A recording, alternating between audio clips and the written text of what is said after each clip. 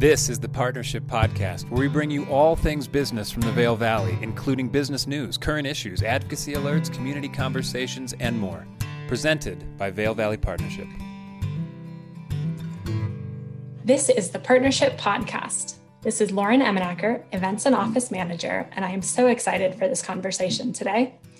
I'm joined by Rosa Guzman-Snyder and Indira Guzman from the Community Language Cooperative. Not that long ago, we did a webinar with these ladies as part of our Community Consciousness Diving into Diversity, Equity, and Inclusion series. And today they will share with us how local businesses can take steps towards language justice. Thank you so much for joining us today. How are you two?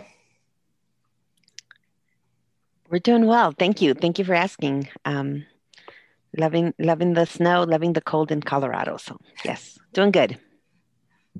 Well, before we jump into what businesses can actually do, I'd love for you to tell us a little bit about what language justice is, because I know a lot of people haven't heard that term before. Yeah, language justice is a practice where everyone has the right to communicate in the language in which we feel more comfortable or most comfortable in. We like to call that the language of our heart. So it's like a space where social structures are not based on the dominance of one language over all others. It's a space where interpretation and translation are valued tools to opening communication. So that's what we refer to as language justice, just allowing for people to express and communicate in the language of their heart. Yeah, Lauren, and I'll just add to that, given the history of language oppression in the United States and intentional systemic efforts to disenfranchise linguistically diverse communities, we view language justice as one of those practices and one of those tools where we could really advance social and racial equity. And that mainly happens in those nonprofit spaces, but we really see that movement really coming across in all different sectors. So it's a way of ensuring that we are really being racially equitable and practicing social justice in our spaces. That's great. And I think a lot of us, and a lot of the businesses, they want to be doing that and they're not really sure how to. So much of our Vail Valley is composed of small business and nonprofit, kind of a combination of the two. What first steps would you say people could take to start building language justice within their organization, but also within the community? Yeah, so one of the things would really be to focus on relationships. And that is one of the first key steps that we encourage folks to do, right? Finding out who is in your community, right? And what are the strengths that folks bring to your spaces, whether that be your business or your nonprofit organization. What are those leadership capabilities that perhaps you're not tapping into because language is a barrier? So we have often seen that, when we are able to really foster those relationships with community partners, that creates opportunities and bridges, right? But when we view language as a deficit, or we even create assumptions about folks that speak a different language, that automatically creates those barriers in our communities. And so we want to really try to see how we are being intentional about fostering relationships, bringing across different folks that maybe you wouldn't have thought of, to participate in your programming, nonprofit programming, or even partake in your business. But once we make those spaces, open up those opportunities, foster those relationships, we really see that it's a win-win situation for everyone.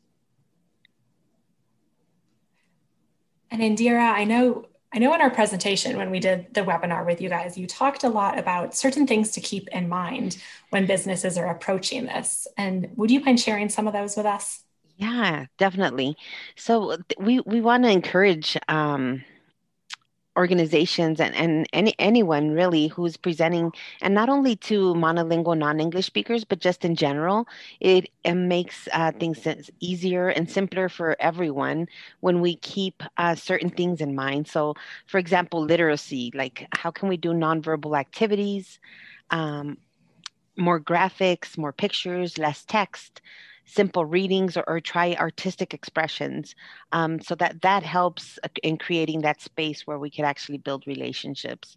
Um, Keeping in mind the colloquial language, like sometimes people use a lot of cliches. For example, there's more than one way to skin a cat, or different things that are really difficult to interpret. And when we hear that phrase, if someone who doesn't know that it's a cliche and that it means something else, if they're thinking that we're talking about skinning cats, they could get a little frightened. But it's better to just use direct language.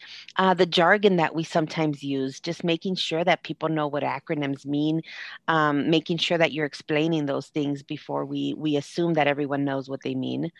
Um, Cultural icons, avoid cultural icons, jokes, pop icons that don't translate well. Gender terms, agree on terms for gender neutrality and gender expression. And then finally, nonverbal communication, just making sure that we understand cultural norms and that we are responsive to different cultures that express themselves or do things differently than what we're used to.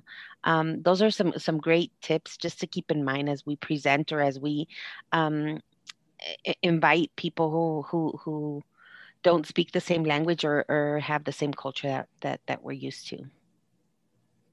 I think those are great because it's a lot of first steps that, that a business can take and look at their programming, look at the forms they're using in hiring, kind of across all the boards of what really are first steps to take, and then obviously be able to dive into it more.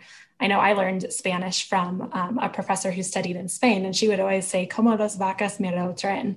And I was like, if you've never been to Spain, you would have no idea that there's just the fields of cows and they're all staring at these trains. And I had no idea what it meant until I went to Spain and actually saw it myself. And I was like, oh, I suddenly get this phrase, but it was definitely a glimpse of probably phrases that I use all the time that I should consider, it doesn't translate. Exactly. Yep. And what are some of the bigger steps or other steps that then businesses and nonprofits could do to build language justice? Yeah, great question, Lauren. So we really encourage the business community, the nonprofit community, to start by looking at community members, particularly those that speak different languages, as assets, as key community players, right? And not necessarily as a deficit that needs to be overcome. So we really encourage folks to look at the possibilities of what involving or engaging with linguistically diverse communities could do for your organization. So, kind of thinking outside the box and challenging some of that status quo thinking. So that would be one of the first steps, right? That we just really like to encourage folks to think out what is possible. What is possible when I engage with folks that don't speak the same language as I do? From that, I think we really ask folks to start thinking about doing an internal assessment, right? What are the things that I can be, if you're a business, what are those services or products that I can be marketing better for linguistically diverse communities, right? And then if you're in the nonprofit sector, what are those programs and activities or services that we provide that perhaps have not really come down to community members because language is a barrier. So really thinking about that internal assessment, and then start small, right? We have a whole language justice continuum of, are you language exclusive? Are you language aware? Are you language inclusive? Are you practicing language justice? Chances are you're not going to move into that justice space within, a few steps. It takes time, but, start small. Think about that low hanging fruit, right?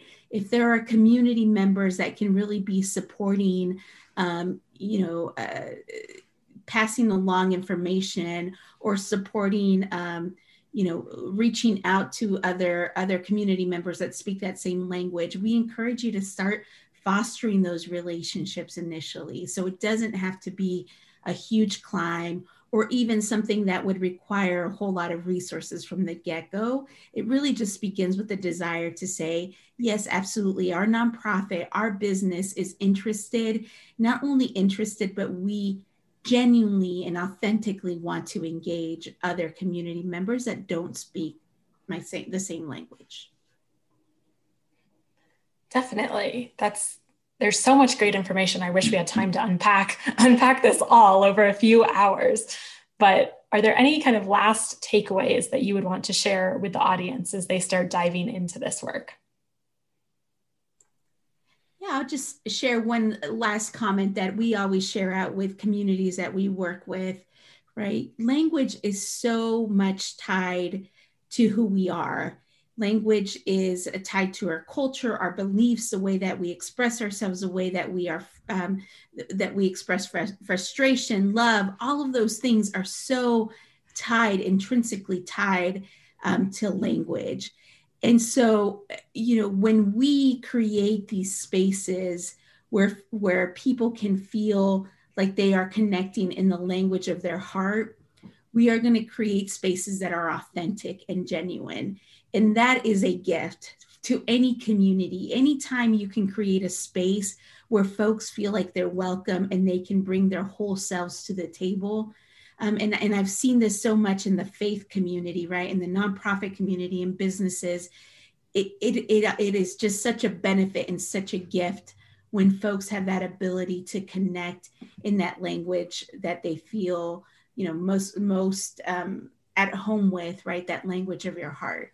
So, that key takeaway is view language as a gift, view language as an asset.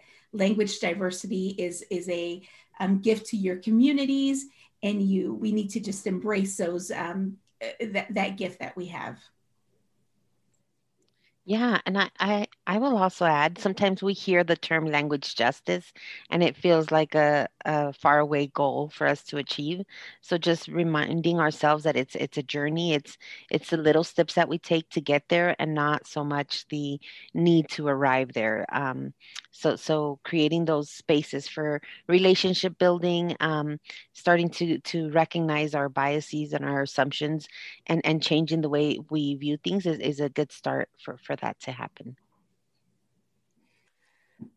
Thank you guys for that. There's a lot there. And I think those takeaways are really important because, everyone wants to be accepted for who they are. And language justice is definitely a piece of that. So you guys are here from the Community Language Cooperative. I know you have a variety of different kind of pieces of what that organization does, including consulting and really working with people through language justice and implementation of that, as well as translation for different services as needed. But where can people go to find out more about the Community Language Cooperative? Yeah, we have a website. So you could find us at www.communitylanguagecoop.com. You'll find our contact information, our email, and we will be more than happy to answer any questions. Perfect. And we will put that in the description of today's podcast as well. So you guys can find that there and get in touch with Rosa and Indira. But I would say thank you so much for being our guests on the show today. I know every time we sit down with you, I learn more and more about language justice and what our chamber can be doing, what our businesses can be doing, what our nonprofit community can be doing. So I'm so glad that we're able to share this information with our community today. Thank you so much for joining me. Thank you, Lauren. Be sure to subscribe to the Partnership Podcast on whatever platform you're listening right now and find more resources at ValeValleyPartnership.com.